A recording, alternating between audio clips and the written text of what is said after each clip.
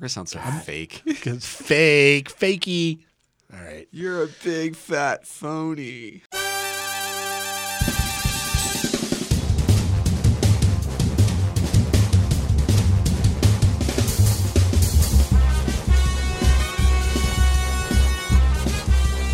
Welcome to Unimed's Innovation Overground, where we dig into some of those amazing discoveries we often hear about but never seem to touch our lives for whatever reason. We want to look at some of those innovations and discoveries and maybe figure out a way to help advance those to an actual thing on a shelf somewhere. Thank you for joining us. We're sponsored by Unimed, the Technology Transfer and Commercialization Office for the University of Nebraska Medical Center, the University of Nebraska at Omaha, and Nebraska Medicine. My name is Charlie Litton. I'm joined by Tyler Scher and Joe Runge. Tyler is a PhD licensing associate in our office at Unimed. How's it going, Tyler?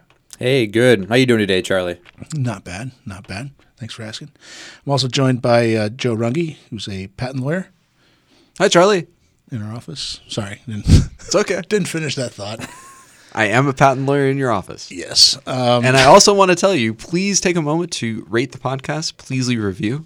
Please tell your friends about it. We wish to become the front porch for all university innovation, not just innovation coming out of the University of Nebraska. Yes, we want to tell stories out of universities everywhere, so we show all the good that universities are doing. Universities are changing they make all our lives better. How do they make them better, right? Like, what are they doing that's so important? Well, academic, biomedical stuff. We've got like 30 some odd episodes you can go back and listen to. We do say that a lot. If you need to know. Kind of something's been bugging me. Research. Thank you. What's been Science. They do science. Sciencing up the research. There's tests, there's experiments, there's a whole Most don't work. NIH thing that gives money for this sort of thing. That's true. Yeah. What's your point? My point is like research isn't just done at universities. Okay, well, let's go over that then. That'd be a good show. Let's do it. What do you got? Okay, So prove it. They're laughing, boy. I'm not laughing. I'm deadly serious. Well, it's an expression. I'm meeting your gaze. Okay, there, Captain with Literal. intensity. So down the street, So now I feel weird. at the University of Nebraska Medical Center is the giant VA hospital, right? Oh, yeah. They do research there. They do? They do. Oh, yeah. You know that MA test that we're so shilling all the time? Yeah, the MA test, the cardiac coronary artery disease Came out of an alcohol liver disease test that was assessed at the VA. I'm not kidding. I'm sorry. I thought you were going to say an alcohol fever dream. But okay. Sorry. Baby. I wasn't there. It came out of sorry. I don't mean to make light of it. It came out of legit. What was it? Don't we make light of it? Isn't that our thing? I know, but I think that I'm really excited about the MA test. I know. The blood That's test. why I went there. And that's why I hate myself now for So wait, that came out of the VA? Yes, that was originally a VA research program. The MA adducts were discovered by Dean Tuma in a laboratory at the VA, which is in like a little building off of the hospital. Tyler said that he sounded like the dude in a loud sweater on an infomercial. Wait, they do that at the VA? That's the tone I'm going for. I thought that was my role on this episode. Weren't you at the show prep meeting? Or were you checking your phone? Oh my gosh, it's like the pan. Pans got you down. Have a hard time washing walls. Yeah, I don't know. So the VA does tons of research. Yes. And this is like a really huge factor for VA Research Administration. They want to promote all of the great research that goes on at the VA. And similarly, there's research that occurs in other branches of the federal government. Is the VA research, is that purely VA, or is it like people with joint appointments? I know For us, it's people with joint appointments because Yeah. VAs that are located near universities, they go back and forth. Residents go there to Right. train. That's how we're sort of involved. But there are VAs that are totally freestanding, some of them in the middle of really, really rural areas. Really? And they do their own research there. EMRs, right? Basically invented by the VA, right? The first electronic medical record systems were implemented at the VA like in the 70s. And it was basically in use for a long time. Like I didn't know Python that. and non-relational databases, right? No way. That's what they built it out of. And like in the 2010, when that stuff became like super cool again, there are all these like old VA programmers who are like, yeah, I knew it. Wow. It's coming back. All right. Non-relational databases and complicated stuff. It's going to be awesome. But no, so the VAs do that. Healthcare outcomes, right? VA has to take care of huge sick populations for which they have no control over who sort of joins, and so they would come up with really effective mechanisms. They do drug research. They have access to these really cool biobanks because they can, they're veterans. The veterans are awesome, man. Veterans will always help to promote their own research. Well, not always. No one always does anything, but they're very reliable in sort of building these huge, cohorts of biobank data, and the VA has been really effective at leveraging those. That's a good point. Similarly, there's research that's going on in all the branches of government service, right, or in military service. So the Army, the Navy, the Department of Defense, throughout all of their branches, they have their own research laboratories. Really? Yeah. So Army has their own little. Army has over 120 laboratories throughout the What kind Department of research Defense. are they doing? Better, longer lasting flashbang grenades, or? So there's a variety of research, but really they're actually, there's research in related to soldier lethality, right? I mean, they're not just looking at how do we get better weapons in the hands of soldiers, but they're looking at how do we enhance nutrition to make soldiers more effective in the field. But it's not, everything's just really, I mean, if you look at everything the Army does, right? Like, who was on the ground in Africa treating Ebola? It was the Army. Okay. That wasn't a trick armed question? forces. It was not. Okay. I'm sorry. I had my trick question hand signal. I'm making a hand signal now, even though it's a joke. No, that's really cool. I didn't know that.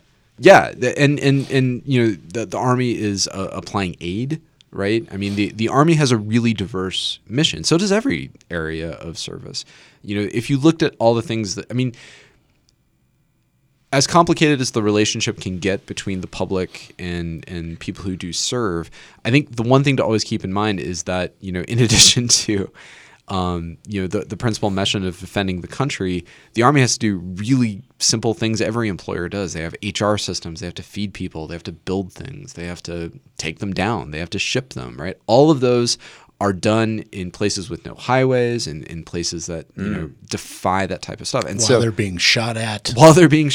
Yes. Yeah. And they have to be, and they do it incredibly effectively, and they have their own technological requirements.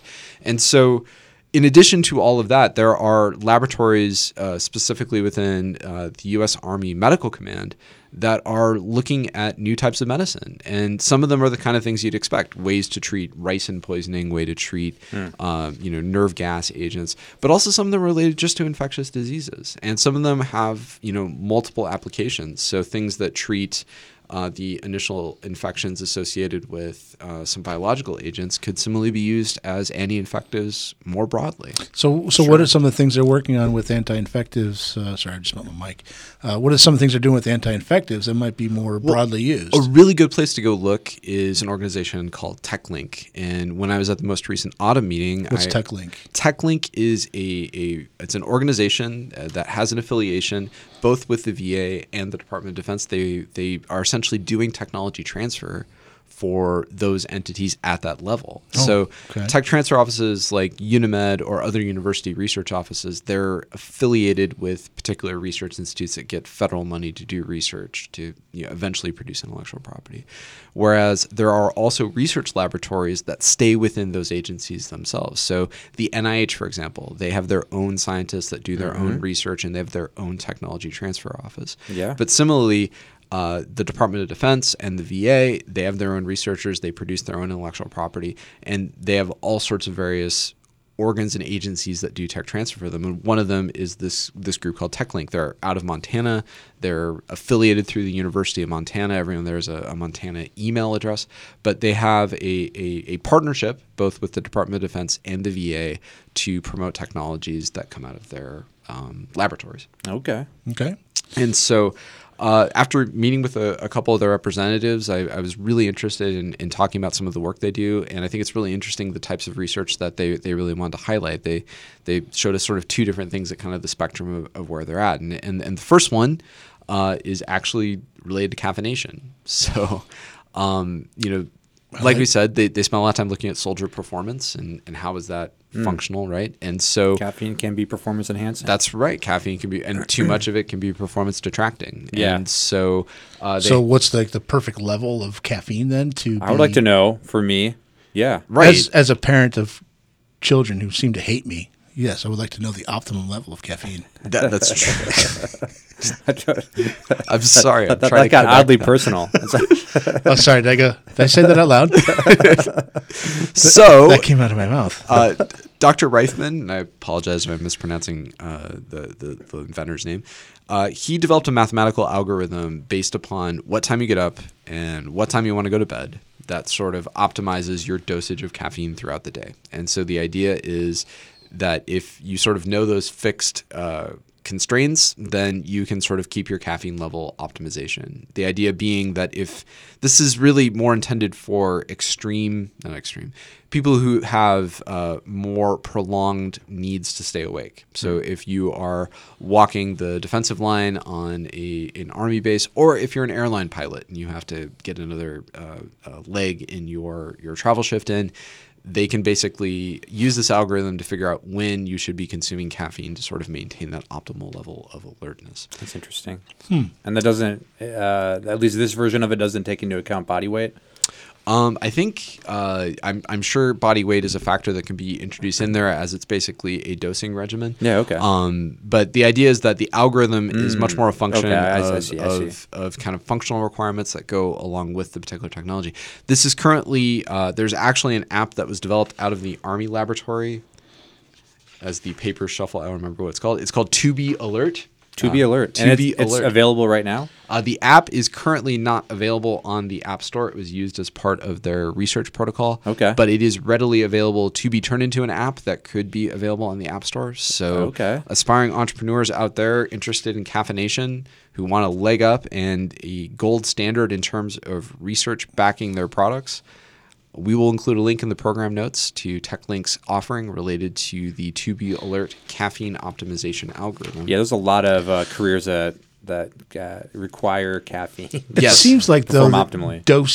Controlling the dose would be a challenge. I Because think no cup of coffee is the same. that's exactly what I was thinking. Yeah, because I mean the sort of food service coffee stuff we have in the office, you know. I can drink stuff that's like water. You have to control your source. It also depends on who makes it. If our fearless leader makes a pot of coffee, you have to eat it with a fork. That's true. After you stab it, get it to, After it runs away from you, because it's, I think it's like, I think it's 6 parts coffee grounds for every half part water. It's weird because we got the individual serving packets thinking that would solve it. And I don't know how he still does it. Somehow he's able to. He finds the one that has 3 times as much coffee in it. Yeah, so if he's making coffee, you're gonna be up for the next 4 Weirdly, days. I'm not even kidding. The app actually, of course, you have to put a check to say, is Dr. Dixon making the coffee? And it's weird because I said, oh, that's our boss. Like, thank you. We had no idea what that was.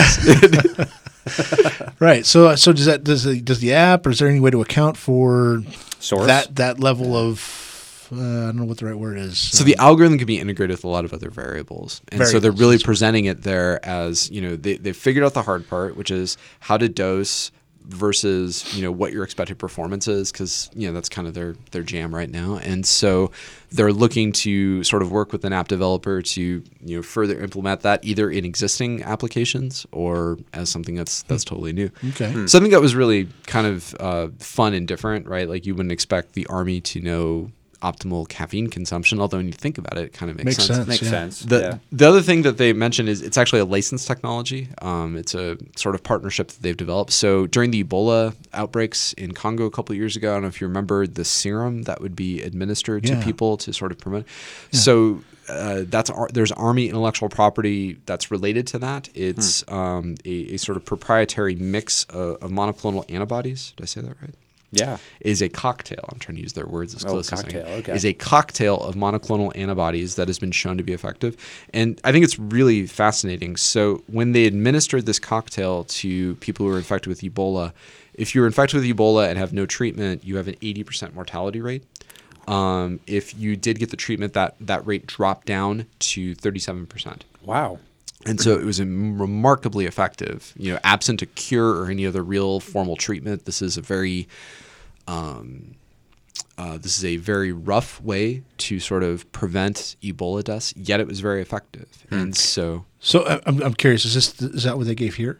No, I don't know if they gave that here. For our listeners, the University of Nebraska Medical Center in Omaha has a biocontainment unit where they actually airlifted a couple of people from Africa to our facility here for treatment. I'm curious if that was... I'm sure it was part of it. Okay. And again, I don't know if this was the exact same serum that was given during the outbreak. It sort of matches with the story. We'll include a link to the story that TechLink.